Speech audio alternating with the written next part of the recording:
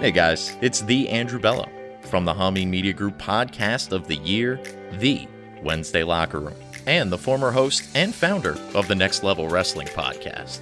It's 2021, and it's time to kick out and leave the past behind us. Hameen Media Group starts the year off with over 2.25 million downloads, and our fan base is continuing to grow every day. Thank you for subscribing and sharing all of our channels, podcasts, and videos, and for standing strong with HMG in the face of ongoing censorship. We will always adapt and overcome any obstacles put in our way. We will overcome and certainly achieve even more success in the ever-changing digital landscape.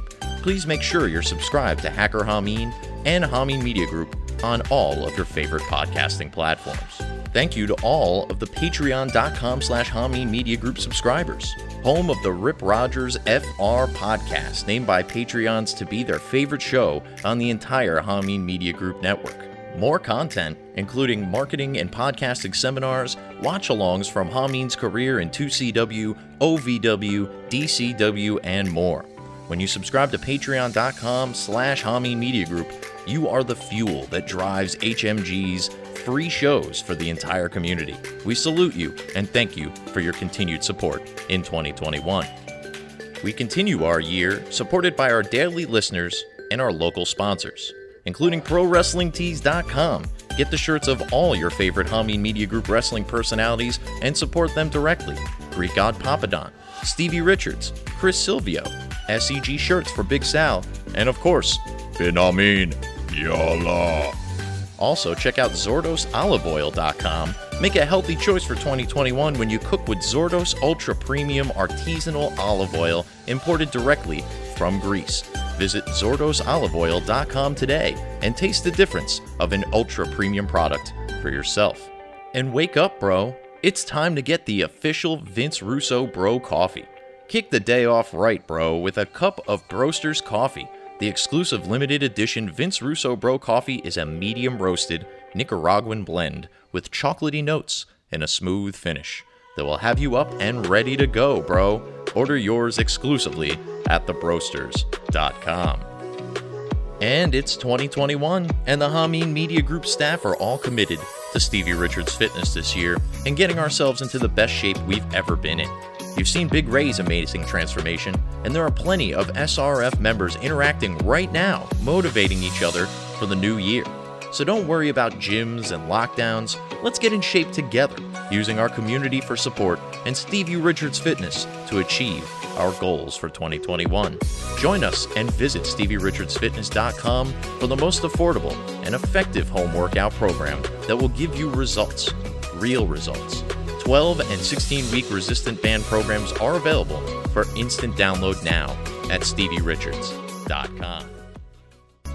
We thank you for listening and being an incredible community of wrestling-addicted, conspiracy-minded, straight brim hat-wearing infidels.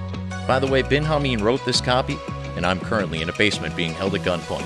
He's already shot Adlers twice, and I hope this is the correct style of intro he was looking for. So enjoy the show, HMG listeners. Please, for the love of Stevie, enjoy the show.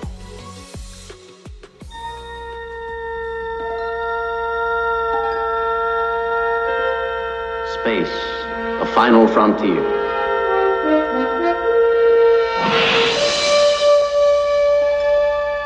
These are the voyages of the starship Enterprise. Its 5-year mission, to explore strange new worlds, to seek out new life and new civilizations, to boldly go where no man has gone before.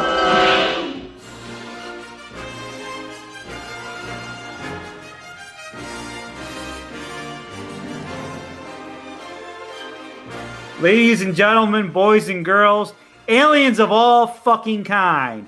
It is no, we didn't wait 2 fucking weeks. We're doing it again. 1 week, baby, because you want to know why? Because we make the fucking rules. And because I figured, why not? We have time to record. So, let me introduce to you I am Commodore Zerdos, the one, the only, Triple D. But I am joined here by my man, the Dad Bod God, the man who crushes the leg press at Planet Fitness, who's probably had the lunk alarm turn on him a couple times because moving way too much weight, okay, for those fucking pussies over there at Planet Fitness. Go fuck yourselves, Planet Fitness. They're never going to be a sponsor here on the Academy. But it's my man, the Sinister Minister, John Enright. My brother, how are you today? Good, man. It's snowing in Texas. Where I'm living. I saw that. What the fuck is up with that? Yeah, it happens every now and then. I think we've got about a couple of inches of snow. It's not sticking on the road, so well, that's good. But it's sticking on the trees and everything. So like, I can look out my window right now, and I'm watching snow come down, and it's sticking on stuff on the grass and everything. So it's pretty nice.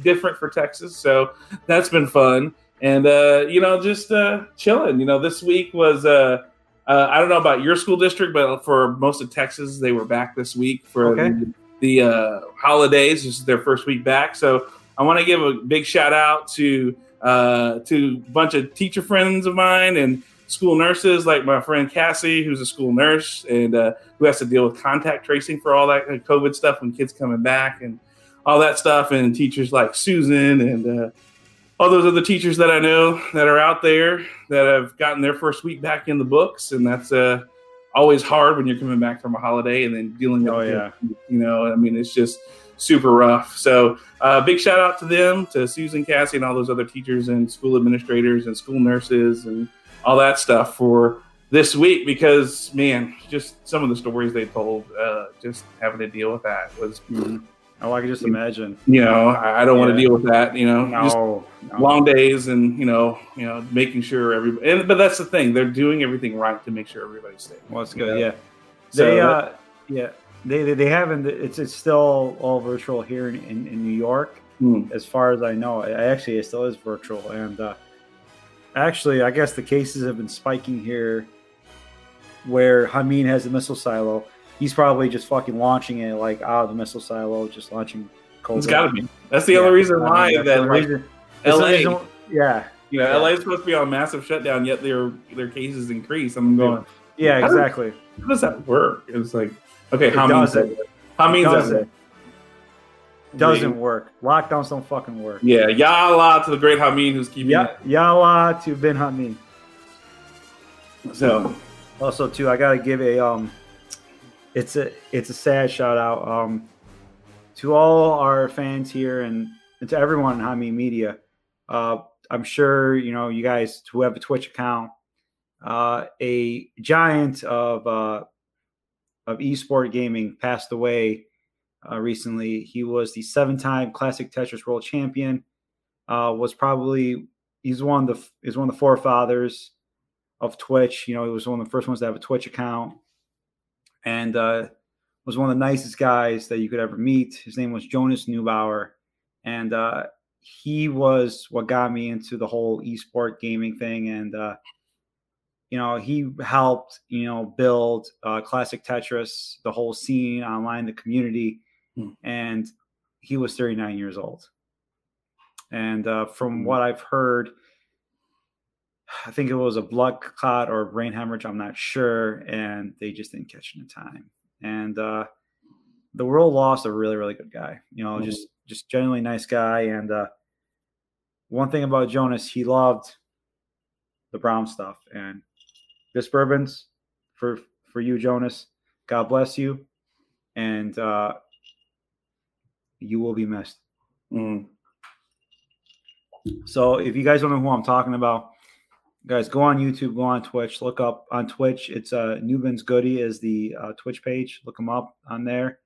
And on YouTube, look up Classic Tetris World Championship, Jonas Neubauer. And believe me, you'll see just he just comes off the screen just as such a, when he's playing Tetris, he's intense, but when he's off the screen, he's just one of the just sweetest, nicest guys. So, and if you guys like what you see and you're like, wow, he's a really good guy, there's a GoFundMe. So you can go there, look up GoFundMe/Jonas Neubauer, and it'll come right up. So, and his wife was actually the Dr. Mario World Champion. Wow. Yeah. So there were two people that were perfect for each other. And it's sad to see, something like this happen. So guys, shout out Jonas, God bless you. and you'll be missed, brother. And shout out to the teachers in Texas going back, doing what they need to do, educate the population, educate the youth, because we all know this virtual learning stuff isn't good. And God bless them for going there and doing what they need to do. So yeah, especially in the school nurses who have to they have to do all the contact tracing. They have to make sure these kids are safe, and they have to make sure just some of the protocols they have to have in place for these kids. It's incredibly impressive to hear how they handle it, and just I'm kind of amazed by it. So really impressive for that.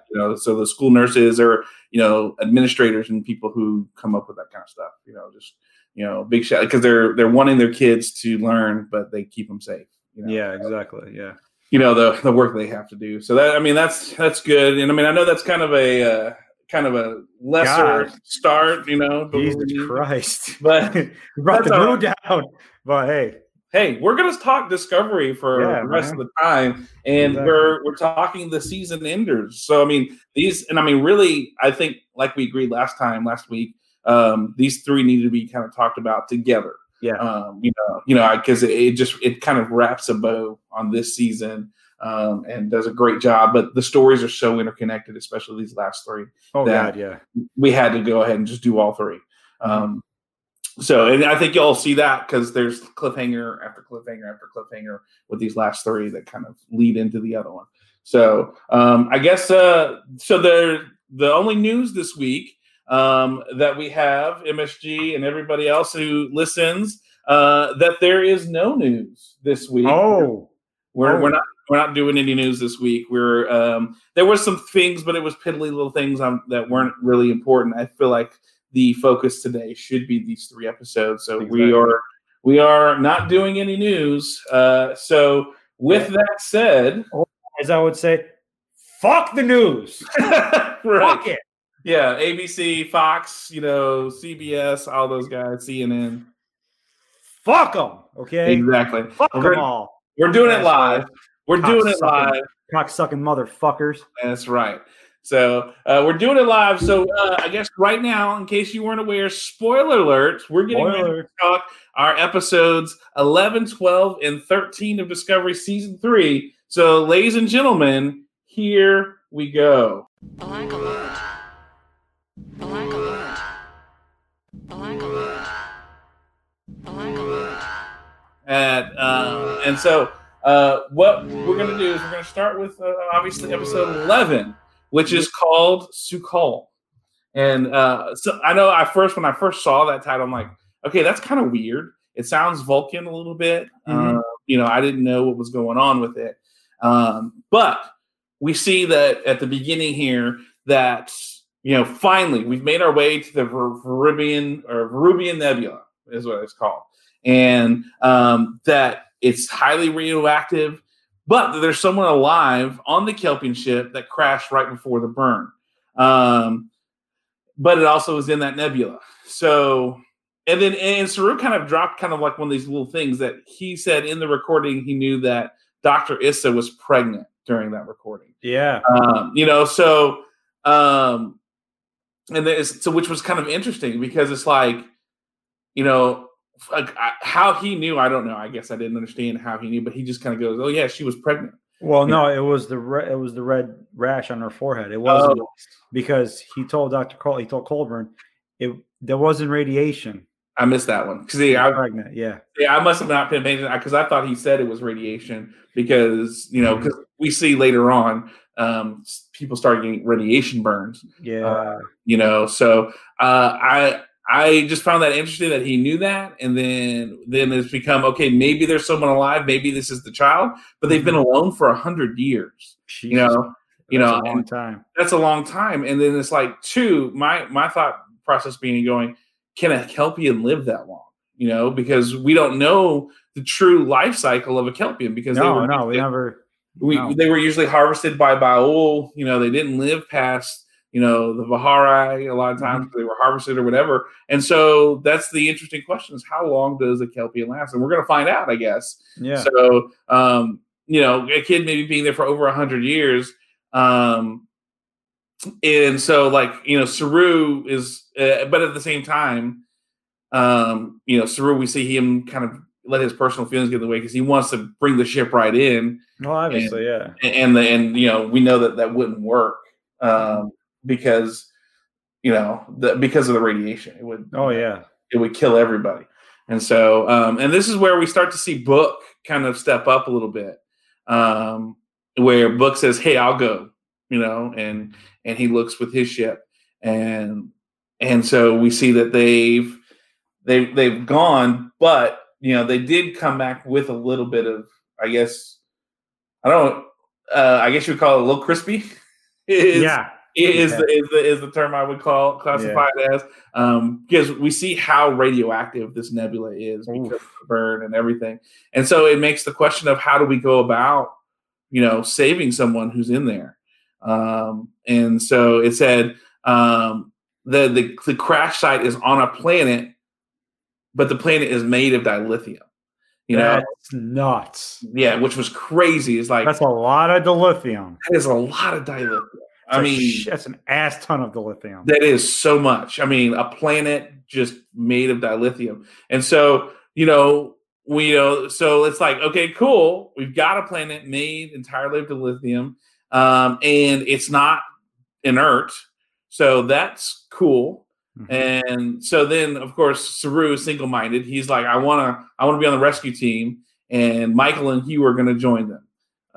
And then, of course, Vance is not quite sure about it, but then and then Tilly is now in command of the most important ship, and of course we find out that Osira is looking for it, and so of course Michael's not the XO, so she can't be in command, so it's the only one who can. Michael's the only one who can kind of talk to Saru because he's gone kind of so focused on this thing, so it's determined. Okay.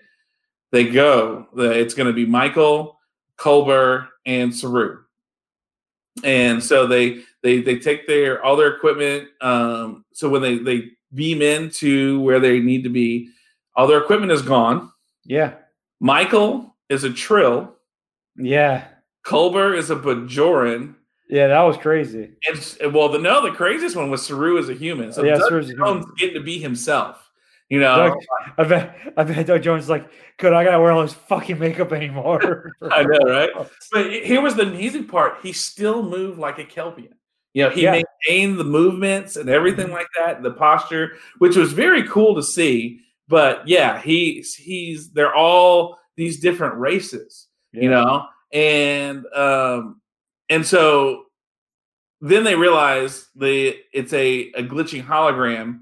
Yeah, it's a holodeck, So they've beamed onto the ship, but they've technically beamed onto this holodeck, and it's like a rainforest, kind of creepy forest type thing, and then they meet a resident of the crash ship, a Kelpian who freaks out the concept of anything outside. Yeah, and then he has the scary monster, which arrives, just kind of there, and so Michael deals with the monster. Culber and Saru go off to find the hologram that basically explains what's going on. Because they go and they see that.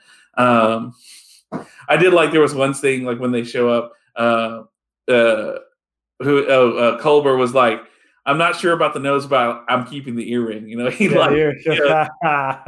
was funny. I like just when they were all discovering what they were. Hey, you're a Trill, you're a Bajoran, and like Saru's here. He's like, I don't know about the nose, but I love that Culber just kind of threw that one in there. So it turns out that Dr. Issa of the Distress Call created a training program to keep her child, who was named Sakal, safe while waiting rescue, but no one expected it would take this long. And the radiation, and the radiation has degraded everything and starting to eat away at stuff. And so the away team's physical appearance is being altered to be more consistent with the program.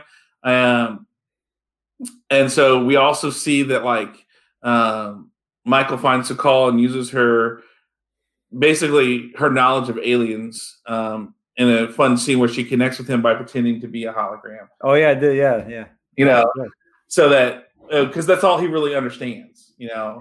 and he's kind of a man child per se. And so, but the radiation has them on a 4-hour clock, and it appears the only way out of the nightmares for Su'Kal to face his fears, specifically the monster that is his own creation. So so we see that aspect of where they're going on. So and then we cut to Michael giving Tilly a pep talk before they go about her taking the con and how to be kind of in charge. And the Nebula has made the shield generators not work, and and of course that's making Stamets crazy because Culber's in the Nebula, and they are like, he's like, I got to get back. We got to make. His only focus is Culber, kind of like Saru's only focus is the Kelpian. Yeah. Culber, Stamets' only focus is Culber, and he is just, and which I think is setting up for what we're going to talk about later in the next. Oh yeah. Big time foreshadowing. Big time foreshadowing. But so they're trying to work on the shield so they can get in there and do all these things, and it's just but then all of a sudden out of nowhere a Federation ship is approaching, and or is it? Yeah. So she. That's the thing about Tilly. I was really impressed as far as initially, she didn't take it as like, oh, that's a Federation ship out here. She's like, no, she did some really neat scanning and figuring some things out, and she figured out it's not a friendly ship at all. No, it's not. It was the Viridian Osira ship. It was right. Osira's capital ship that shows up. Mm-hmm. And so Tilly orders Discovery to cloak, which it's like, wait, what? Discovery can cloak now? What? Man, those upgrades from 32nd century. Obviously, the Romulan treaty no longer applies. Yeah. So they can have that kind of stuff. And then... wait. Sorry. Fuck the Romulans. There it is. Fuck the Romulans. There it is. So... Wait. Fuck the Romulans. Okay. Yeah. All right. Yeah, got to get 3 times. Mm-hmm.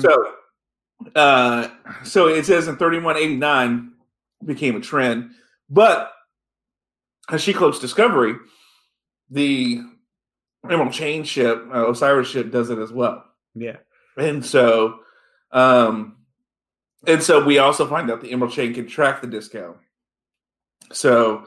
Well, I mean, I'm so surprised that Federation ships didn't have that tracking technology when in Star Trek VI they were able to put a tracking thing on a missile where they were able to track, basically Spock said the exhaust of the starship. Right. So I'm surprised that continuity wasn't in Next Generation and wasn't in the other, Star Trek shows that they can track. They can have a missile attack a cloaked ship. There's missions, but I think part of it is too though. We see that we've seen throughout that Emerald Chain has technology that the Federation doesn't. Like with that device where Book used to boost the signal to get the prefix code for that Kelpian ship. Mm-hmm. I think it's just they're like, whoa, you got this kind of stuff, and they're like, yeah. And Starfleet doesn't have that. So I think we've set a precedent that the Emerald Chain has certain technologies that Federation doesn't have. Yeah. So, which it can make sense. I think that's, because we do know with the burn, the Federation has taken a backseat to technology and science, which we find out. We find out that later too. Which is funny. Then I think the interaction between Osira and Tilly was funny because Osira was like trying to mean girl Tilly, and then Tilly was just giving it back to her, and just a really funny thing. And Osira's like, I want Discovery. Tilly's like, nope, I'm not going to do that. And everybody on her team was like, yeah. And so that was an interesting kind of standoff. you know, and then we go back to the holoscape, and Sukal has retreated to what I guess you could call his fortress of solitude, and he's trying so he can build more things to keep the monster away. Which the monster, and it's interesting that he hasn't recognized or doesn't want to recognize that he's creating the monster. Yeah, and it says, and it's like, so then we see that, which is weird, when he screams, it's amplified in waves that ripple from the planet all the way to the ships, disabling both their cloaks. Yeah. And then the lithium is starting to get weird. And then Reno barely has time to stop the damage. But they got it. They keep it from going explosion wise. That was definitely interesting to see that, okay, well, if maybe he is the source of the burn, but why is it, why is that? Why is it his screams are causing that? And we're going to find that out later. But, we see that Saru, he starts, he really doesn't want to believe it either, though. Yeah, he doesn't want to believe it, but he kind of calms him down by singing that Kelpian lullaby. Yeah. Which was very, at that moment, Doug Jones was just showing how great of an actor he is. Just that the way the emotion and which he emotes through the makeup as, Saru, but then here as a human able to use that. And how basically he's, able to connect with that. And yet Sukal is the source of the burn. And, Culber has kind of the, I guess the mumbo jumbo explanation, how he's adapted to the radiation and the dilithium planet. And so he's got to be kind of like psychically or connected to dilithium in the planet in some way. Yeah. So then Book shows up to pull them out so they can help with the Osiris situation. Michael convinces Saru to stay behind as he's emotionally compromised, which, we know we've heard that before in Star Trek, the original reboot movie, but then we also know he's the only one who knows Kelpian lullabies. Mm-hmm. So, and Culber stays. And so he's like, I was reborn for this thing. I know what it's like to be alone, he tells Michael. So Michael beams out by herself. And Adira snuck onto Booksheep and beams down with some meds. Yeah. Without in saying, Book, I'm not asking for permission. It's like, okay. So yeah. It was very interesting how she's, but she does it in a way, really, it's because she cares for Culber and she cares for Stamets. Like we see later on some interesting things of how that happens. Yeah.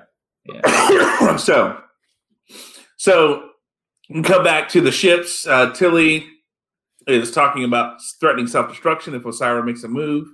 Yeah. And then Osira she grabs the ship with these tentacles. Yeah, I saw that was weird. That was crazy. That was cool. Yeah, but it's like very cool that they were able to do that. And then Orions and Andorians and their regulators come, start being on board. And they start, just showing up in different places, in vital places. So they show up and, like these beams, it's like the first thing they do is they beam to the spore room to keep Stamets from being able to jump, and then we start seeing them being into other places. And the question becomes, how were they able to beam in without, any kind of detections? But, then you have to remember the shields aren't working. I think that was the big issue. I've seen some people say, how'd they beam in? Their shields weren't working. You don't ding dongs. They said that earlier. No shields. Yeah, that's how they were able to beam in. Yeah. So of course we see Osira on the bridge, and how she takes the captain's chair, and she orders Disco and her ship to jump. And of course, I think because the tentacle technology, because they're connected, that's how their spore drive is able to jump both ships. That's crazy. Which then, of course, how do they jump him? Well, they get Stamets and they put this mind control device on him, so so they're basically able to kind of just plug him in and do what they want him to do, what they want them to do.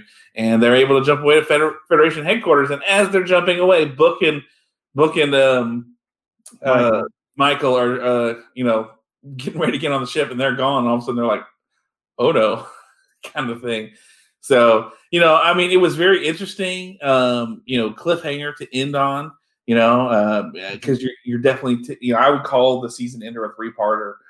Because now you just got this big cliffhanger of like, okay, oh yeah, big time. Michael and Book are out there. You've got Saru and Culber and Adira. They're stuck on this radiation planet. How long are they going to really last? Yeah. And then you've got the Emerald Chain. You've got Osira and them. And they've got Discovery, and they've jumped to the Federation, base to see, what's going to happen. So it was definitely interesting to kind of see what was going on with that. And so.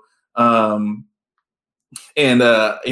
think it's very interesting, just kind of what they did for, this story and how they're kind of tying into the season, So, it's definitely a good start to the end, and it's the end. There's that feel to it that, things are building and they're moving up. Yeah. So, it's like a good wrestling match, it really was. Yeah. When you begin to, when the babyface starts to make his comeback, and you can tell that the end is coming. It's like Hogan, hulks up, throws him off the ropes, big boot, leg drop, 1, 2, 3, and we're out. Hogan must pose. Yeah. So it had that feeling to it. And to me, I was like, okay, I'm waiting for the next episode to see what's going on the Kelpian ship between Colburn and Saru and Sakal, and how are Burnham and Book going to take back Discovery? What's going to happen with that? But the next episode, it was a good episode. But we really didn't go back to the Kelpian ship in episode 12, which was crazy to me, because you have Adira there. Adira just beamed out. I said, what's going on there? What's going on with Sakal and Saru and Colburn? Is the radiation getting them? What's going on?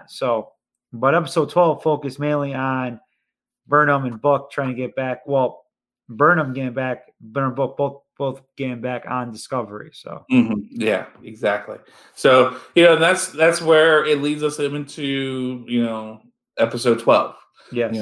Entitled "There's a Tide." This was a Frakes directed episode.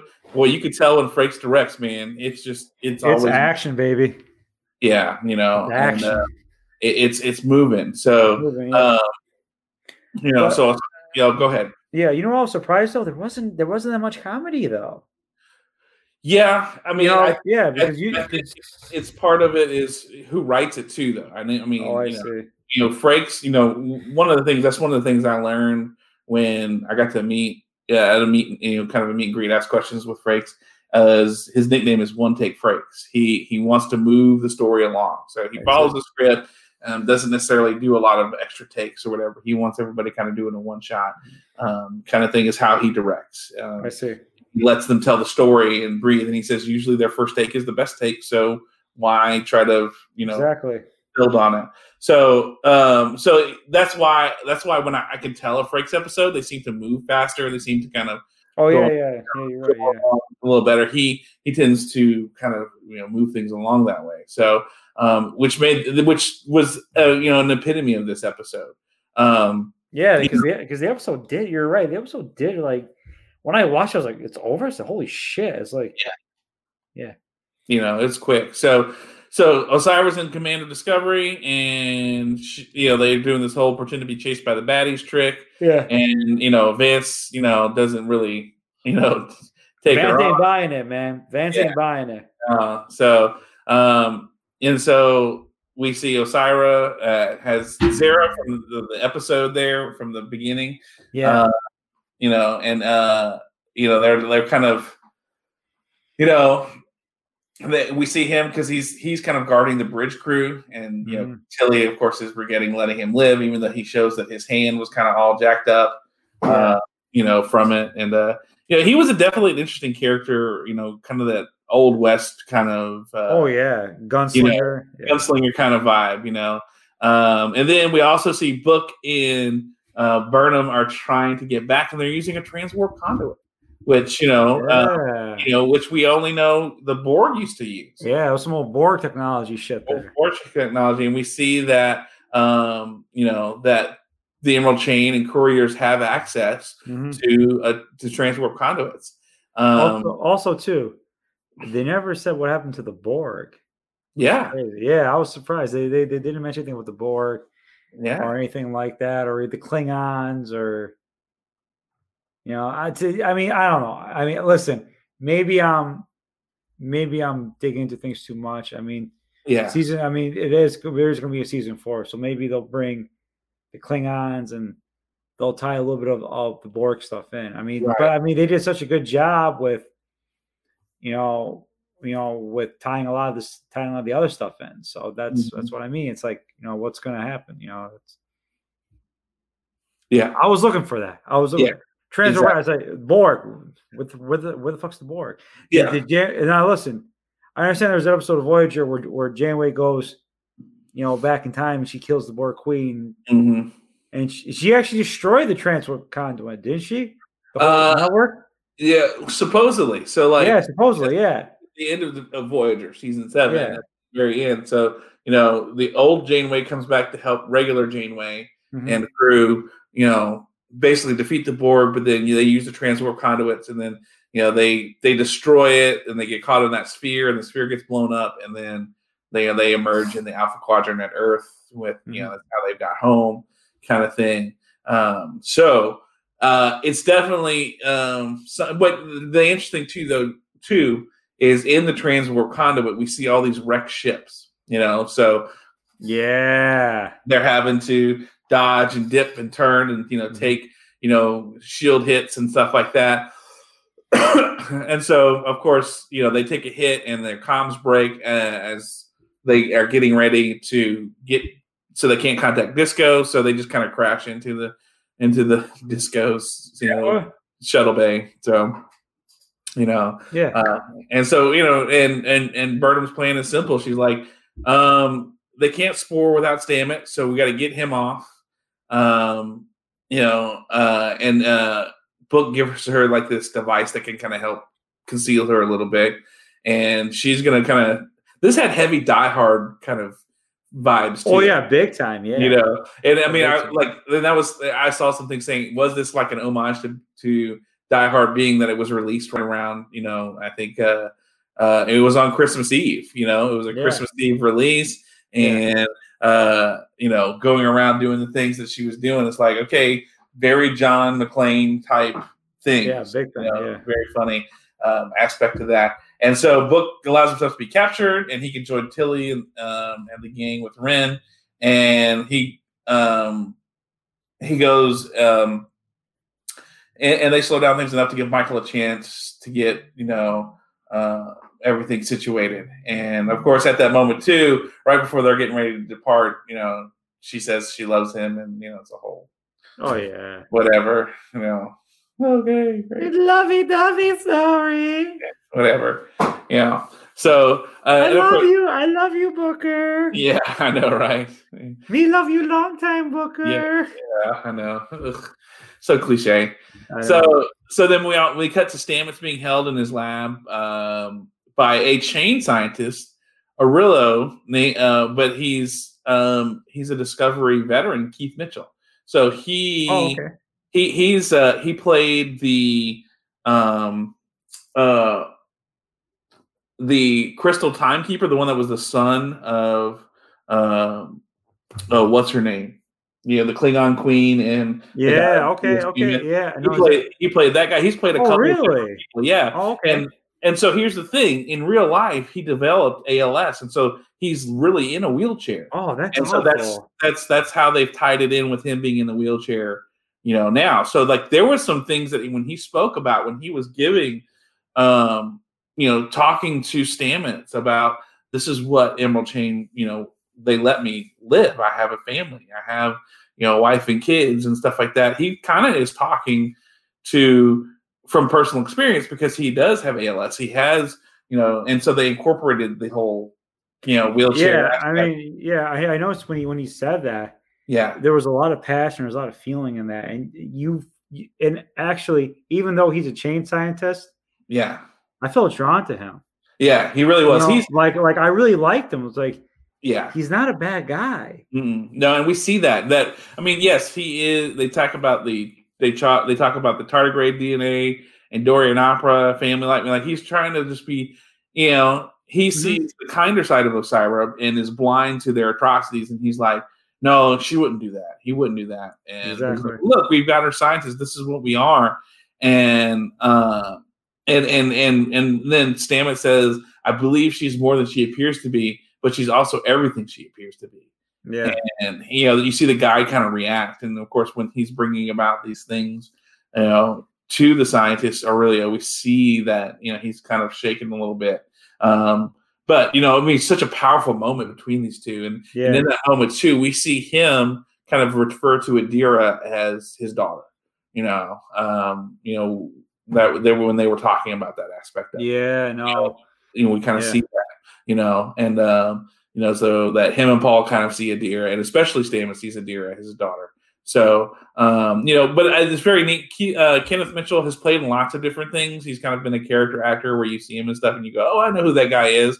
And I just thought it was very cool that they were able to have him here, even with his, being confined to a wheelchair with ALS and things like that. I thought that was very cool. That's it's awful. Yeah, it's but awful very cool. He still played the part really well. And he played it very well. Super great,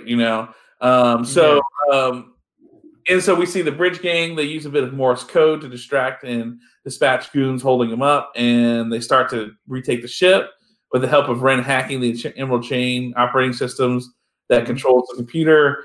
And so, by the way, the guy that plays Ren, him and Mary Wiseman are married in real life.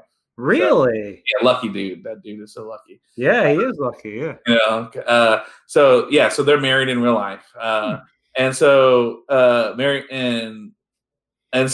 Tilly rises to the occasion, and they lead the group into teams, leaving Book and Ren behind to turn Srue's ready room into their own little kind of, I guess, Alamo or place they're going to hold up, and the rest head to the armory to kind of, do that. So, let's see. And then what's next? And then Vance, it doesn't take him long to figure out that Osyraa has Disco, but instead of exchanging fire, she invites herself over to the HQ by saying, she wants to talk peace, and she has the title of Minister Osyraa. Yeah. And she wants to get diplomatic, and that kind of drew me for a loop when she. Yeah, no, it really did. It was kind of like, what, kind of thing. And it's not a criminal shakedown. She wants to kind of talk peace and even an alliance. And you're like, whoa. Yeah, whoa, what the fuck? Yeah, the truth detector EMH says she's genuine. It's very funny. And they talk about different things. And then when they bring the stuff to it, there was a very funny scene where they have the fruit and everything out when they're going to start talking. And they're talking about an apple. And she says, it's not quite right. And then Vance goes, it's made from our shit, right? Oh, yeah. He's like, I've never had a fresh apple, which is interesting because, when they first flew in, Tilly says that's a flying rainforest. How are they not growing like fruits and vegetables on that rainforest? But still, there was a funny moment. It's like, it's made from our own shit, right? From our own shit. You see her just kind of like, but you see here that Osyraa is, she's almost a walking contradiction because she wants peace, but in order to do that, she kidnaps Disco to do that. And I'm like, and it's like, she wants to basically bring the two together because they have scientific resources and they want to make spore drives for everyone, and the Federation can lend legitimacy to her operation. But they have a PR problem, they have a PR problem. No shit. Because slavery and things and slavery, murdering innocent people. And so they deal, they and hassling pre-warp, technology, civilizations, all kinds of stuff. So, she proposes a series of things that are like, the Federation, they will stop, after 15 years, they will stop messing with pre-warp civilizations. They will live those down. They will, start to end slavery, and they'll start doing some things. And she proposes, she gives this whole, like, basically form showing what they're willing to do. But Vance isn't a sellout. And, he's decided, we're not going to do it. Basically he says the only way we can do this, is if she goes, to stand trial. Yeah, stand trial. And she's like, nah, I mean, it's kind of one of those things. Obviously she's going to say no. Okay. Right. Yeah, exactly. But he has to do that. That's the thing. She has so many crimes. She can't legitimately continue to be out there with everything she's done. Yeah. But, like the thing, he knows that peace is the goal of the Federation, but not at the cost that she's offering. Yeah, and exactly. He knew he had to throw that in there because, and part of me wondered if he knew that the crew of Discovery was probably going to try to take back the ship. So he was just stalling to kind of let them do their thing. Probably. I wouldn't be surprised. I mean, Vance is a pretty smart dude. So yes. Yeah. Dude, Oded Farr is such a great actor. Oh my God, he is a great actor. I love him so much. I mean, I love him in the Mummy movies, and then you see him. Yeah, it's so good. You're just drawn to him. His voice, his mannerisms. You're drawn to him. You're like, man, really like this guy. I want to see more of him. Mm-hmm. Yeah, I mean, really, and so so he doesn't want to. So at the end of the day, he's not going to forfeit what Federation is. For her to get what she wants. It's I want to see peace, but it's got to be the right way, and for her to go because she's head of the chain, and she has to do that. So and then we see Michael. You are my tribal chain. yeah, exactly. So then we see Michael make it to Stamets lab. She fights with an Emerald Chain regulator, and she got stabbed in the leg. And then and she stamps one of their badges as a consolation prize, so she can kind of hear what's going on. She sends an SOS to her mom on Navarre, and maybe the Vulcans and Romulans will help out. We don't know. We'll see that long. But this is where you start to see the kind of John McClane. Versus Hans Gruber when Zara kind of starts out what she's doing and this kind of sending teams to track her down and and basically she just does all the things she knows. Discovery, and it says she hangs on costing with a pair of her boots. Oh yeah, it's like okay, that if that is not a Die Hard reference right there. Yeah, I mean, exactly. Yeah, it doesn't make sense. So she eventually makes it to Stamets, and man, this was rough. This was rough. Yeah. Where she's like, I got it. I got to get you off the ship, and you left because she says they have to leave. They had to leave Saru and Stamets.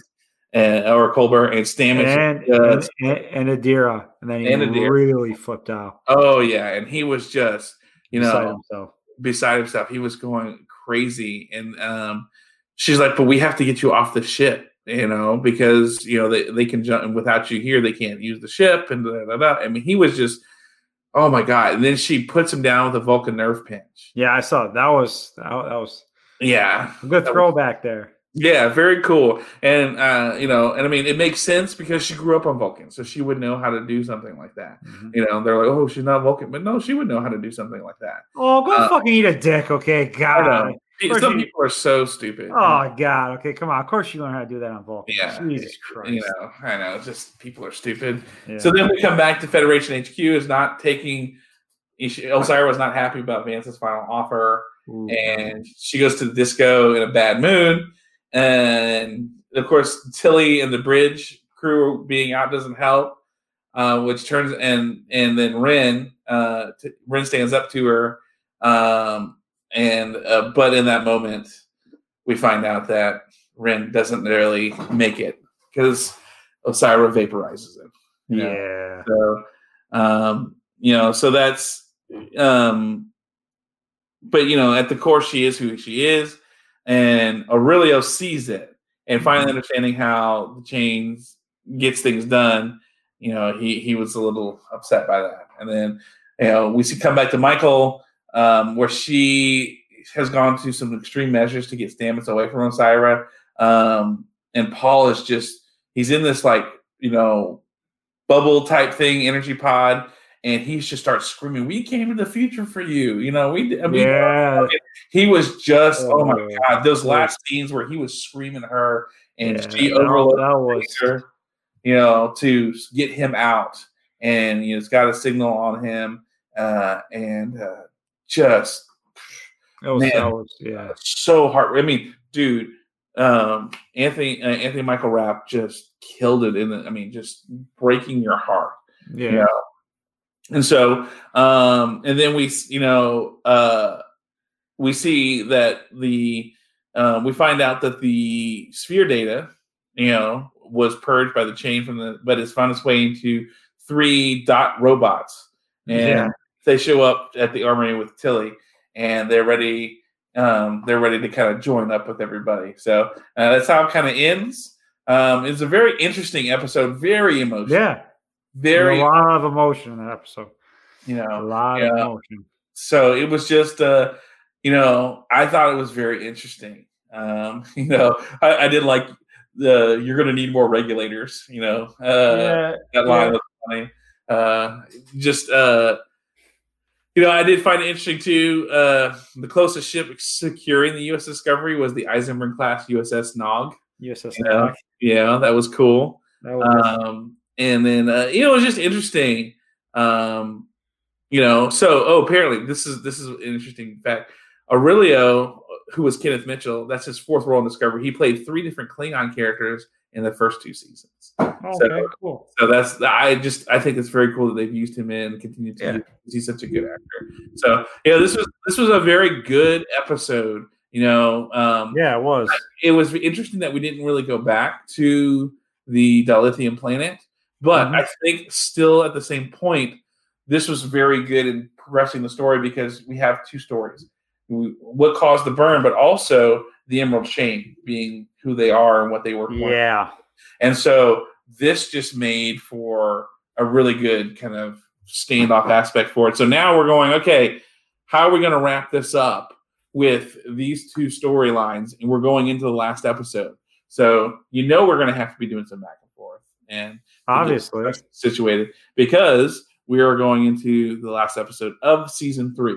So, it's just been so far this season, I think, has been one of the best ones because there's not a lot of exposition that's needed or necessary. The characters are really well fleshed out. Even the new characters that have come in, they have already just hit the ground running.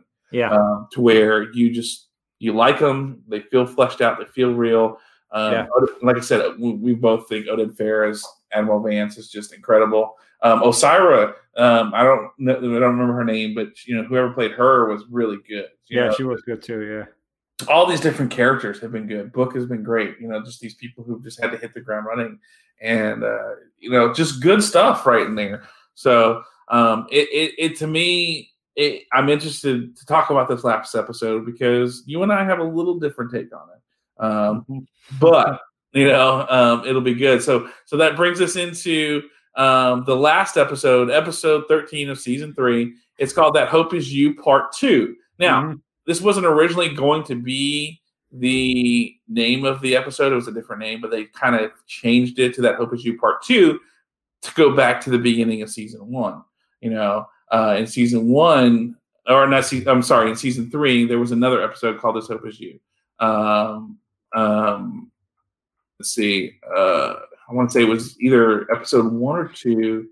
That was the name of the. Let me see. I'm doing a quick look real quick. So the pilot episode was called That. It's called That Hope Is You. And wait a minute. Was that the beginning of season 3 or the beginning? Yes. The beginning of season 3. Okay. Beginning of season 3, That Hope Is You Part 1, and then they changed because it wasn't originally going to be that. It was a different title, and they changed it to That Hope Is You Part 2, which I think is interesting because that's how kind of this episode ends. Is we see hope in a lot of different things. So we see at the beginning, Osiris starts just all out war with the Federation. That's smart, like not smart in Federation headquarters. Right. Exactly. But, and we see Vance makes the tough choice to tell everyone to destroy, Disco. Because it's the only ship with spore drive and we don't need the Emerald Chain to have it. And Stamets, now when he gave the order to destroy Discovery, Stamets, they had gotten Stamets and they brought him to Vance, correct? Right. Yeah. And when Vance gave that order, Stamets lost his fucking mind. Oh, yeah. His fucking mind. Exactly. So we see that emotional aspect. It was just a whole thing, Yeah. And so we see that Disco kind of blacks his way out to rendezvous with the Viridian. And then Osiris just kind of going full on villain, and then ordering up, Book to be tortured, cutting off life support for killing the bridge crew, threatening to poison the Federation, and Navarre, and the Vulcans and Romulan show up. So and we see Burnham. This is the moment who, she kind of gives Vance that kind of leap of faith. She asks Vance to kind of trust her to handle things and let the ship go warp. And of course, he's kind of like not happy about it, but he agrees. Yeah. And with the Federation Navarrians following. And she's also kind of holding out to, saying what the secret about the dilithium planet to Osira. And they use one of those neural headbands to kind of like get into Book's mind. Oh my God. And so there was that whole scene there where she's facing her own no-win situation. And then we see Aurelio, who's like really struggling with what he must do there. And so, there's all that kind of going on. Well, actually, Osira choked out Aurelio. Yeah. And then he gave the contraption to the fucking gunslinger. Yeah. Zara. And then he was the one that was applying the fucking torch. Yeah. Yeah, I know, because Aurelio was kind of just over it. He realizes everything going on, and like to what, and she kind of like picks him up and just choking him out. Just she up until you're no longer useful, then she's kind to you. But when you're no longer useful or you question her, then we see she shows her true colors of who she was. Mm-hmm. So then we kind of come to the Su'Kal storyline on the dilithium planet, and Adira shows up with some meds and to add some time to the ticking clock of them, with their radiation burns. And when she gets into the the Holosuite program, Gray is a virtual Vulcan that she can see, and she is whatever Queen Poe's race was. I forget what they were called, with the marks and everything on her face, from season 2. Mm-hmm. And so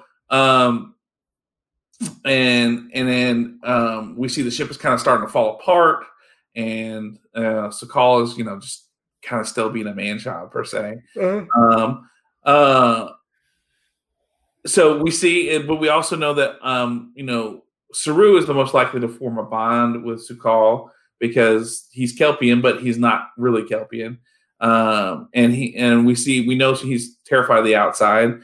But there's some really touching scenes where Doug Jones and the guy who played Su'Kal, Bill Irwin, just really just kind of really connect. Yeah. And it dawns on Su'Kal that he's at the heart of it all. Mm-hmm. And slowly but surely, Saru makes the connection to Su'Kal, as he tries to let go of the holographic fantasy world which he's lived in. So we see, like there's a funny, we see that he's just beginning to realize that, he's in a virtual world and he could have done certain things, and he's slowly starting to break down the thing that he was in. So, so then we come back to Michael Burnham, and she jumpstarts Book with some adrenaline and escapes to do her whole John McClane thing. Yeah, and then and she's able to get to Tilly just in time as they're about to run out of air, and using a regulator bag, she gets Tilly a coded message about fireworks at her last birthday, which is a plan to kind of blow up one of the nacelles and to drop them out of warp, which was very interesting. She says it's a one-way mission that can only be done by one of the Sphere data bots.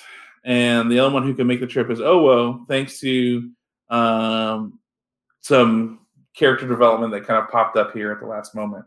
And then there's... Yeah, no, I mean, that was good. It was good. Yeah, listen, and I'm sure there's going to be people online, oh, you're just putting over the women, they made the males look. It's like, guys, yeah, shut the fuck up. Yeah, I don't know. Just shut the fuck up. I had no problem with it. I had no problem with it either, because they explained it. Because they explained the reason why. It wasn't it just wasn't like she's more. No, they explained the reason why, because she can hold her breath longer, because she gave that little story. It's like, okay, fine. They explained it. Good. Yeah. Let's move on. Best person for the job. Exactly. That's it. Best person for the job. Yeah. And so they think that, and she has to make the hard call and sends Owo off. And what we're pretty certain is going to be certain death. And there's hugging and goodbye, of course, for everybody. And then Michael and Book are fighting the way to reset the computer, and they need to get some, but then they're like having to deal with Zero and his regulators, where they're like, dude, the fight scene in the Turbolift network was pretty cool. It was cool. And so, and it's the idea of it's the quantum bigger on the inside, the Tesseract kind of idea that, maybe the ship is bigger on the inside than it is on the outside, based off of this thing a little bit. I don't know if you ever heard a lot about Tesseract technology, but the idea is like, so let's say you have a purse, but inside this purse is an entire world. So that you can hold stuff. You can put infinite amount of things or a certain amount of things in something. But kind of like Mary Poppins' bag from, in Mary Poppins, where she can pull like a lamp and different things out. That's the example of a Tesseract. So they're thinking with the 32nd century upgrade technology, they're able to have more stuff inside Disco, because some people are like, wow, it seems like Disco is really big if you look at it on the inside compared to the outside, but then at the same time too, who cares? I'm not looking at schematics or whatever of the shit. Schematics and stats, dude. Listen, we watch it to have fun and to have an escape. Yeah, that's why we do it. Exactly. So we see that that fight scene was really cool in the Turbolift network. Book and Burnham split up. Book is kind of going to take care of Zara, and we see that that because he made fun of Grudge's kind of thyroid problem, that he kind of don't you dare fuck with that cat, man. Yeah, I know. That cat. Seriously, that cat got more shine in this season than anything. Exactly. Oh my god, it was funny, and so he's he becomes a stain on the floor essentially. That for messing with the cat, but Zara's taken care of, and then Michael makes her way and to where they need to go to fight Osira.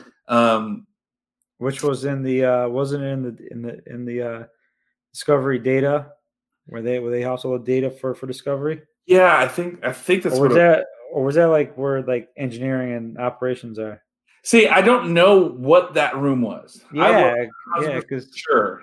We do know there's programmable material in there. Yeah, a lot of programmable material in there. But I don't know where that was in the ship. To me, I think that was one of the new things that got retrofitted into the ship. When they got 30-second technology. So I think that's where I don't know. I couldn't tell you.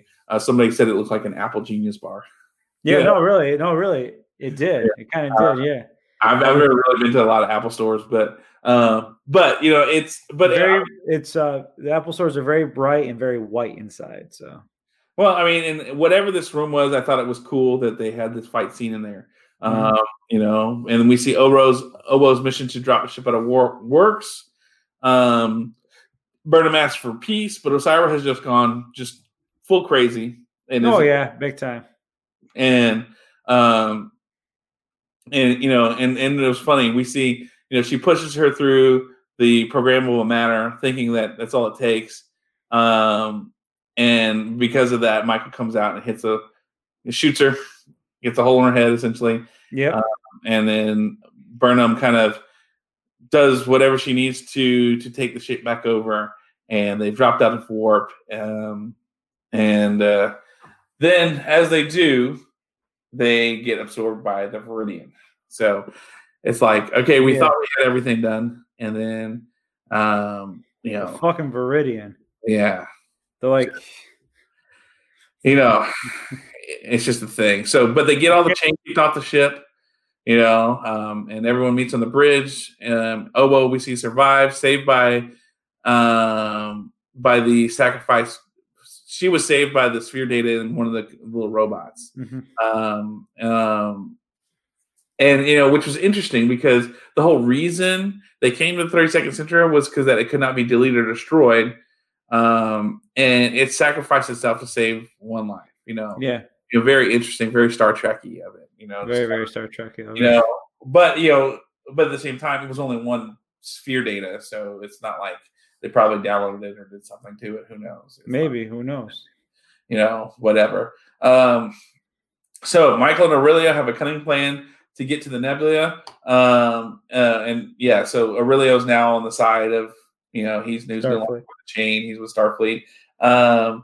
And of course, Tilly gives the reins to Burnham, who gives navigation to Book,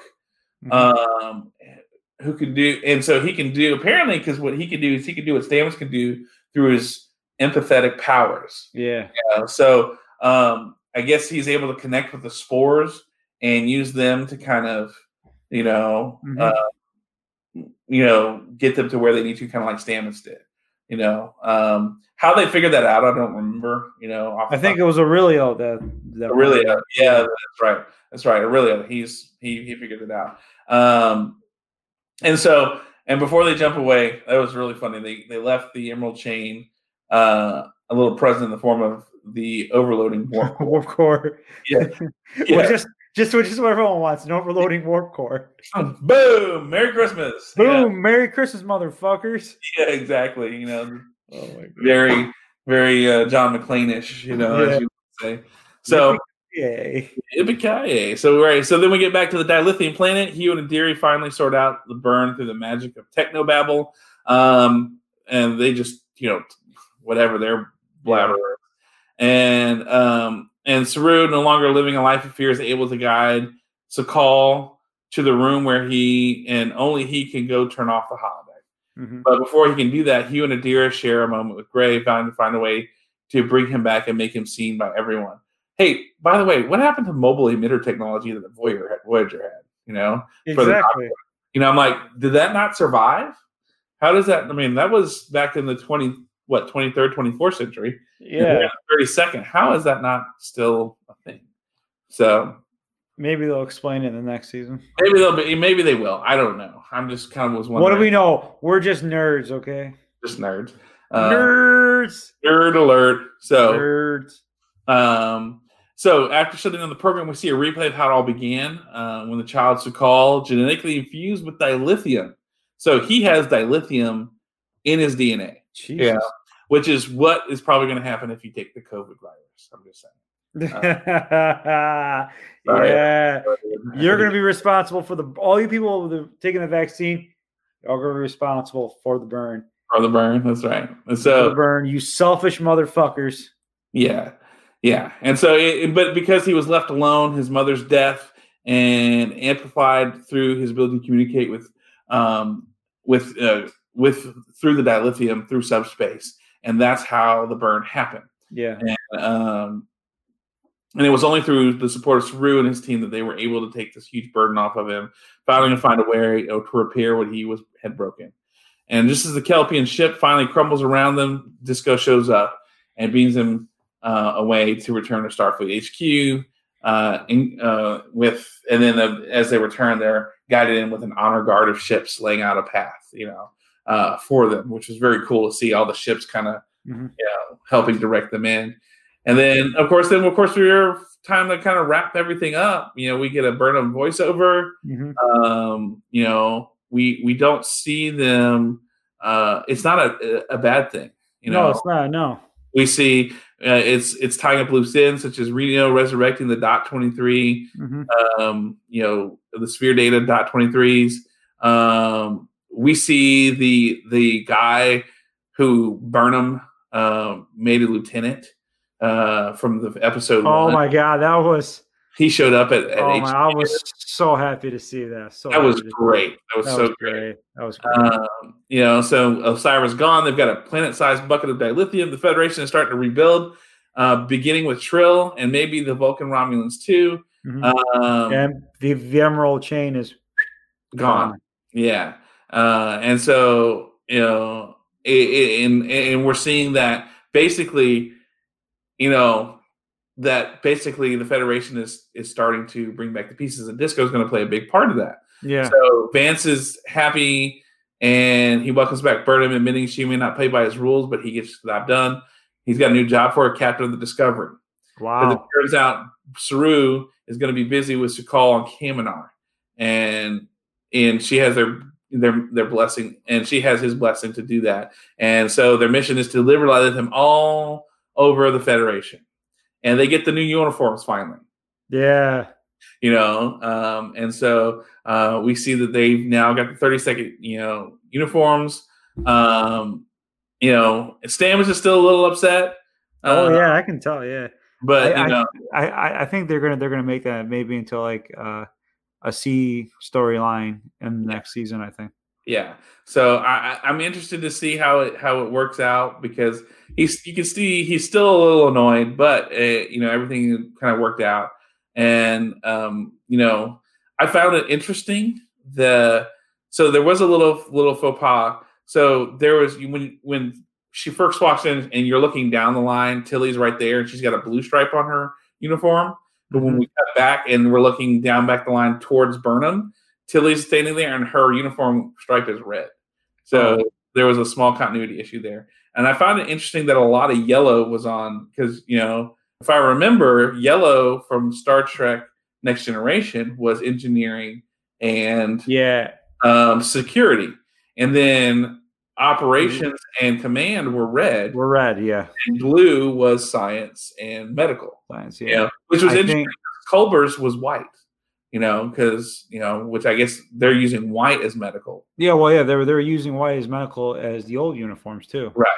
Yeah, and so but we see Adira and Stamets have blue, but a lot of people were yellow who were like, oh well, I thought surely they would be operations, so they would be red. But I think yellow means command for them. Maybe, but or was Burnham wearing red? Burnham was red. Oh, she was red. Yeah. So. And so, it's very interesting to see, she gets on there, and of course her phrase was "Let's fly." Let's fly.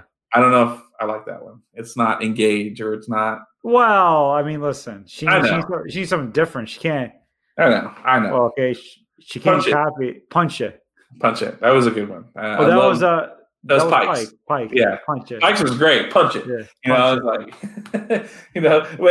which punch it. Yeah, which kind of flows into like Saru trying to figure his out, Yeah. And so it kind of ties back, and she sits down and she's like, "Let's fly." I mean, which I get it. It's kind of one of those things, but it was very interesting. I felt though that they could have done a little bit more, with some of these characters and with, I hated that they just let Saru go off with Sukal and like Burnham gets the captaincy, because I really enjoyed Saru as Oh, so did I. Yeah. As a captain. It makes me wonder how it's going to work that way. I felt the battle with Osira was lacking. Yeah. So did I. It was lacking. So I'm not saying it was a terrible episode. I'm not saying it was a terrible conclusion. I was better than, especially season 1. And I think, it wrapped everything up nicely compared to season 2, which has such, you're ready for season 3. Well, what the hell? The conclusion of season 1 is when they met the Enterprise. That was the end of season. That was great. Well, I mean, which was awesome because it was the fucking Enterprise, but still, Yeah. Yeah, but no. This I thought the way they did tie stuff up, but yeah, they did leave a lot to character development. I think next season 4, they're gonna maybe do a little bit more. They're gonna kind of go back to season 3 a little bit more, and kind of maybe tie in the loose ends, right? Because they did a lot of that They did a lot of that from season 2 into season 3. So. So I mean, listen, we just gotta wait it out. We just gotta wait out and see what the writers write. Yeah. I agree, but I really, the whole gray thing, mobile emitters. Yeah, exactly. Mobile emitter. What the fuck? I mean, that's it's so weird to see how that there's some things that have been in Star Trek, and it's like it's lost now. And I mean, I get it. You had the burn. The Federation lost. Thousands of ships and millions of people, and lots of and plus to lots of technology and information. I get that, but it's just one of those things where I really felt like there were just some things that they could have punched up just a little bit. I mean, you're on a service. Why you don't have to make this go 45 minutes? You can go longer if you wanted to. Here's the thing. They have holograms walking all over Federation headquarters. Mm-hmm. It's not in a holo program. It's not in a holo suite. Yeah. How are those holograms walking around? True. Oh, well, I mean, they probably have holo emitters throughout the station because that was the thing about on Discovery, the doctor could walk around the sick bay because there were holo emitters in sick bay. There were holo emitters, yeah. And then, but it wasn't until he got the mobile emitter that he could start going different places other than sick bay or the what do you call it? Or the holo suite. But remember the mobile emitter was alien technology that they adapted to. So who knows if they ever got it really to replicate that? I don't know. It's interesting to see how they they're gonna kind of work some things in. I don't know. Like, I'm not saying it was bad. I'm just saying, like, I felt it needed just a little something more, So, I felt like the Sukal storyline was just a little, like, not that it wrapped up poorly, but I felt like it needed something a little bit more, and then I felt like I said, the Osira fight, it just was lackluster compared to, especially when right before you had that great scene in the turbolifts and you're fighting and Zara goes out the way he does that way, and then you get and so you're thinking, okay, that was like the mini boss, and then you get to the big boss. How cool is that going to be? And it's not what you expect. No. So, but at the same time, I thought they tied everything up real well. Yeah. I thought it was, great season. Nothing wrong with it at all. Everything was done really, really well. So Triple D, looking at it all, if you're going to rate not only these episodes, but let's rate season 3. How are you rating season 3 on a scale of like 1 to 10? 10. 10. 10. You're going the perfect 10, huh? Perfect 10, baby. Sean Spears, perfect 10. Yeah, it was a great season. Great character development, good storylines, a lot of loose ends were tied up from season 2, were tied up in season 3. Great villain. Osira was a great villain. introduction of great characters, Vance, and also too, it felt more Star Trek. Mm-hmm. It felt very, to me, the whole vibe of it was original series. It had that vibe to it. And even when Burnham was sitting in the captain's chair and how she did everything, it was very Kirk-esque. Mm-hmm. And I'm like, ooh, I was like, are we going to have the female version of Kirk now, which I'm fully excited for because, Kirk's my favorite captain. Sure. And she has that whole mentality about her where, she is just like Kirk. She's a cowboy. She's totally thrown away a lot of her Vulcan principles away. And now she's just balls to the wall. And I love it. Yeah. And also to the end of the final episode, the outro music for the credits was the original series theme. And I popped so fucking hard for that. Yeah. This entire season, how they tied in a lot of things, how they tied in from Enterprise, Next Generation, the original series. Boy, they tied a lot of stuff in. Deep Space Nine tied a lot of stuff into this season. And it was done very well and done very just so good. And it wasn't like in your face. It was done perfectly. So hats off to the writers, hats off to Kurtzman. At least he got something fucking right. So right. Yeah. he hasn't gotten Lance Archer as a Klingon. Yeah, he hasn't got Lance Archer as a Klingon, which is fucking stupid. But other than that, I thought it was, I would agree. I'm going to go like a 9.5. I can't give it a complete 10 because, there were a few things here and there that I was like, okay, maybe you could have gone this route or this route. Yeah. But for the most part, easily the best of all 3 seasons so far of Discovery. Oh, yeah. They told a great story.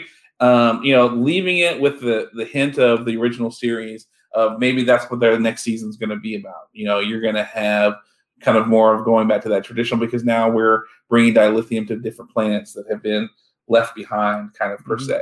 And so I think that's going to be cool where they're going to be exploring different planets probably and, returning to some of these places that we know. Man. Yeah. I'm hoping for the Iosians to go back to the Iosians. You think? And redo a piece of a piece of the action. Because that is seriously legit. That's one of my favorite original series episodes. Oh my God. That would be cool. Yeah, that would be cool because to see like how they advanced. Mm-hmm. To see if they're still like Chicago Mob, because you remember that they left the fucking communicator there. Yeah. To see how far advanced that they are. That would be cool. Yeah. And just, maybe go back to even go back to the mirror universe again. Tie that in. If they can. If they can. Now, is there something with Georgiou? Now, what happened with Georgiou? Mm-hmm. Could they tie that in as well? And all of a sudden, history has been rewritten where she did something, with Section 31 or something else. That's to me, that's what I'm looking forward to. Yeah. It'll be interesting to see if there's some Section 31 tie-ins because we have COVID who shows up, at the last episode, give Vance some, insight. And I do know he's coming back to season 4. I think he's the Federation president. You think he's the Federation president? I think he's the Federation president. Yeah, interesting. Because I have seen some theories that said maybe he's the president. But at the same time, too, the way he spoke and the way, I don't see the president getting down and dirty with Georgia. I see more of the Section 31 type character that he came across. Maybe the Section 31 character is the president of the Federation. I'm the head of Section 31 and I'm the president. I'm not fine. I'm the president too. Yeah. It could be, but it's interesting to see. Yeah, like because we don't know the political aspects of the Federation because we've just seen Starfleet, and it's Starfleet. But what about the rest of the Federation? The political aspects. You had the council, you had the president. Where are those characters? Who are those people that are doing it? To be able to say, okay, yes, this is the president, this is the council, this is who we are. There's still there's still so much to explore in this universe. So I'm excited for it, especially with season 4 coming. It should be a ton of fun. Oh yeah, definitely. Good. fucking blood pressure medication. You gotta love it. Tell me about it. You know, so all right. So do you have a favorite episode from this season? Oh boy.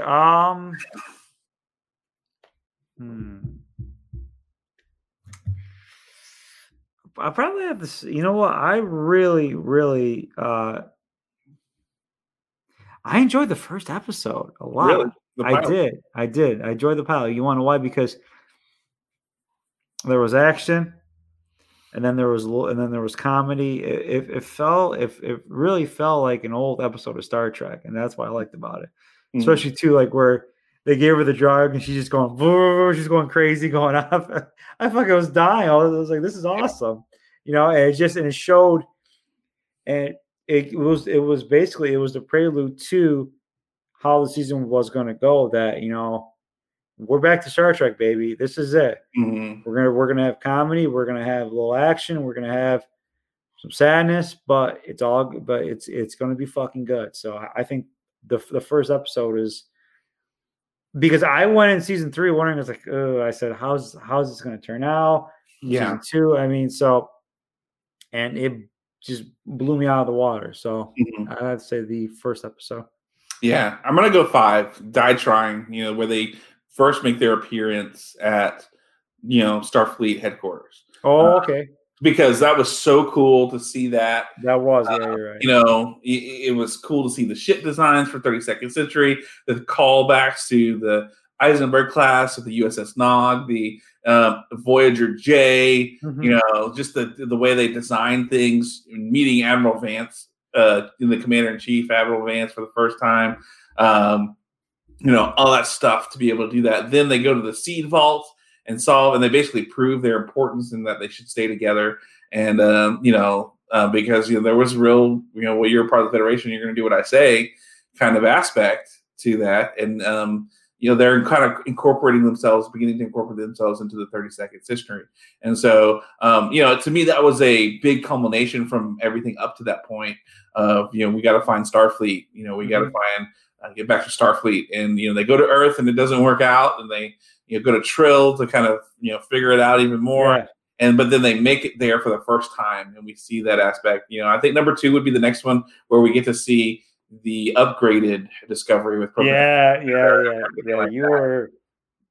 I mean, I'm a ship nerd. I love the ship designs and everything about that. So those probably be my 2 favorites for that, because you know, but the George Lucas and the Terra Firma episodes were great. You know, they were good. Yeah, those were so good too.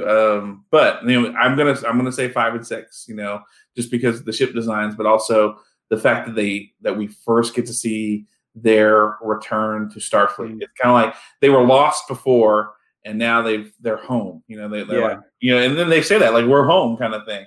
Yeah. So that was very cool to see, kind of a culmination of, you know, first 4 episodes of them trying to find their way home. So I'd have to say my second favorite episode is when Carl goes, "I am the guardian of forever." Oh, it was the second part of it was the part 2 of the Terra Firma. That would be my second favorite one, because that was a great scene. Yeah, great scene, because it's original series. So yeah, exactly. Pop, and then the watch the door explode and come back and form the time portal. This was so cool. Yeah, that was cool. You know, just awesome. I mean, I have to admit, this season there were so many cool, like, moments and scenes that we see in Discovery with some of the things that they did. You know, just I think that's what led to me also liking it as the 3rd season is, I think, the best so far. You know, the storytelling was on point, characters were on point, but visually there were so many cool things to see that, you know, you didn't want to take your eyes off a minute of it. So, you know, I think if you haven't seen Discovery, first, why are you listening to this program? Exactly. You know, go watch it. You're missing out on some great stuff. You know, and then so now it's just a matter of figuring out what's going to come first: Discovery season 4, Strange New Worlds, or Picard. I know they're all in the process of being filmed and being, you know, working on production for all those things. So it's just a matter of who's going to get done first. All come out at the same time. They won't do that. More content. Yeah, I know, right? I know. Give it to me. I need it. I more really want to see Strange New Worlds with the Pike, So the Pike Enterprise, and number 1 and Spock. Mhm. It's gonna be. I think to me that's gonna be epic. It's really great. You know that those years of Pike is, and that's the cool part. We know Pike knows he's not. You know how his fate is. So I'm interested to see, is he gonna play it fast and loose? Because he knows. I hope he does. I do too. Like, why not? I'll go down there. I'm not gonna die. I mean, it's that aspect of it. And so. But here's the thing, and I hope too that we get a meeting where the Enterprise meets the USS Farragut, and they meet a young captain named James Tiberius Kirk. Ooh. That's what I'm. To me, Strange New Worlds, the final episode of season 1 should be, Pike meets Kirk when Kirk's the captain of the Farragut, and that would be good because then you can go from, because now we've established Kirk's in that universe. Yeah, we can go on, and plus too, that would help out too. And listen, bring Chris Pine to play fucking Kirk. Yeah. Pay him the money, bring him, and that's it. Yeah, de-age him a little bit. Yeah. But they can do that. Yeah, but let's be honest though too. They'll probably find somebody to play if they wanted to do a young Kirk. They could find someone who will do just fine in it. Well, probably, yeah. Who's not Chris Pine, because I mean I don't know if you saw Wonder Woman 84, but he definitely looked older in that one. I think they made him look older in that one. You think they did? I think so, yeah. Maybe. I mean, I don't know. He's a good looking man either way. Yeah, but, yeah. You could tell that there was a difference between Star Trek and the last Wonder Woman today. Yeah. And maybe they made him look older. I don't know, but I thought they get off topic of Wonder Woman 84. He did a good job of playing Steve Trevor. I thought. Oh yeah. He was good in. He was one of the good parts of the movie. So yeah. I enjoyed it. I guess I'm not as critical of superhero movies because I know going in what they're supposed to be. So there's going to be a cheesy plot and villains and whatever. But exactly. Yeah. And then of course it was the 80s too. So what do you expect? It was the 80s. I was going like, I remember that, going to malls, and I remember the malls. People not wearing masks. I remember that shit. Eating in public Yeah. Oh man, and just just watching Pedro Pascal be that Max Lord character, just super cheesy. Hey, life is good, but it could be better. The Black Gold, yeah. Black Gold exchange. Like just some of the tie-ins to the comics and stuff that I love that I could catch, those small little things. Yeah. It's like, all right, cool. It's not quite the Max Lord that I knew or expected, but it was still cool. I liked it a lot. Yeah. So, I mean, listen, to sit down and watch a movie, you can equate that Wonder Woman 84 to Star Trek 5. Yeah. Yeah. It's not the greatest though, but you can sit down, you can watch it, and if you don't go in with any preconceived notions, and you just turn your blinders off and you just watch it just to enjoy it, it's not bad. Yeah, and I think that's the problem. Is a lot of people don't watch stuff to enjoy it anymore. They watch it, to be critical, or it's like, you know what? There's a time to be critical, but there's a time to sit and enjoy something. Just sit down and enjoy it. To me, your first watch should always be just to turn your mind off and enjoy what you're watching. Exactly. That's when 2, 3, and 4 times in, that's where you start to critique it a little bit. I think that's the important part of it. Take the joy first, exactly, and then go back and will that taint your view a little bit? Maybe, but at the same time, if you have a critical eye, you'll see it regardless. You know, you can still enjoy stuff like people don't like watching movies or TV shows with me because I have a degree in broadcasting. I can point out, oh, hey, look at that. You can see a boom mic right there, or you can do this or that. Or that's an interesting. I'll also like that's an interesting cut, or why that's an interesting transition why they did that. But at the same time, I'm not doing it but I'm doing it because I appreciate the movie. And, Exactly. Yeah. You know, it's like, oh, that's not something I would have thought of, or that's not something I would have done, but it doesn't lessen the enjoyment for me. Yeah. It's exactly. just me pointing stuff out, you know, Yeah. and, oh, they got that person to play that person. Oh, okay, cool. Yeah. You know, I've gotten a lot better about that because I realize people don't want to, Exactly. know it all and someone who sounds arrogant. Exactly. So, But you want to know something? We've given these people enough of our fucking time. Give them an hour and 30 minutes. You smooth brains have got enough of us. You've got enough of education, enough of content. Woo! Someone Coming in. full heel. Coming in hot, baby. Fucking heel turn. But listen, guys, we had fun doing this episode. It was fun going over the last episode of Discovery. Also, too, just kind of, just maybe not talking a little bit, just kind of get a little off topic too, just kind of, you guys get a chance to get to know us a little bit more when we get off topic a little bit. So, but enough of me babbling. John, where can these Smooth Brain fans find you, baby? Well, I am not going to insult the fans by calling them Smooth Brain. I'm going to say babyface on that. But if you want to find me on the internet, you can reach me on Facebook. Just type in @JohnEnright, and you'll see a picture of me wearing a hat, and that's me with a beard. And then, or if you want to go on Twitter or on Instagram, you can find me at JReezyMen, and you can find me there, and you can give me all your Star Trek information. Or if you want to talk to us through the show, you can always email us. We have an email. Yes, it is. It is there for you to send us to. It's theacademyhmg@yahoo.com. There is that there for you. You can always do that. Or you can also go to Twitter and you can email. You can talk to us on DMs, or you can send a tweet at us. You can reach us at Academy HMG, the Academy HMG on Twitter. And you can send us direct, messages. You can send us tweets, talk about what you want to talk about, because we want to hear from you. Yeah. And then, of course, we're also on Facebook. You can go to the Academy with Triple D and JDE on HMG, or to make it easier for you, because we're nice people, you can just tap the @ symbol and type in Academy HMG. And that'll take you straight to our page. And you can post stuff there. You can see when we're going to record, when our stuff's going to drop. You can send us all kinds of stuff. So, that is definitely something you can do when you hit us up. So, that's how you can go about doing that, is getting all of us on the internet that way. Because once again, this show is for you, the fans. We want Yes, it is. this because we're fans of Star Trek. If you're listening, obviously you're a fan of Star Trek. So hit us up. Tell us what you think. Give us your opinion on this. This is a great time right now. We're going to record in 2 weeks. We want to hear your opinion of Discovery Season 3. What you thought. What do you think of the endings?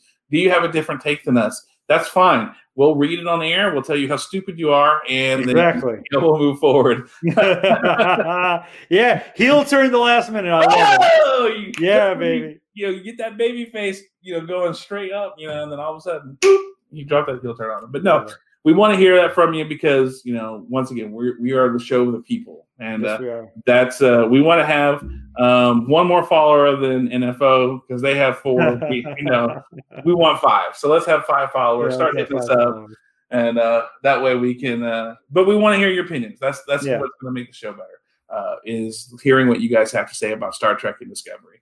And then, of course, letting us know who you want to hear on the show, too. If you want to hear Strangler Steve, if you want to hear the master of the Stevie Kick, Stevie Richards on, if you want to hear whoever, we will effort and do our part to get people on the show to talk Discovery. As you saw last week, we talked to Dr. Ted, and that was such a fun time to talk to him about his first experience of experiencing Star Trek in the movie forms. How that made him want to watch more. So it's very interesting to get a first timer's take on Star Trek, because it's been a long time since I've been a first timer of Star Trek. So but to hear him talk, it reminded me of all the reasons why I liked Star Trek. Exactly, yeah. And so it made me want to, and as a matter of fact, I went and watched more Star Trek this week because I can, because I have Prime, and there's all the stuff that I can watch. So, hey, that's the fun part about it too, was, sometimes your suggestions will make us want to watch and talk about those things. Any topics or anything you want to talk about the world of Star Trek, we will cover it for you. So, yes, we will.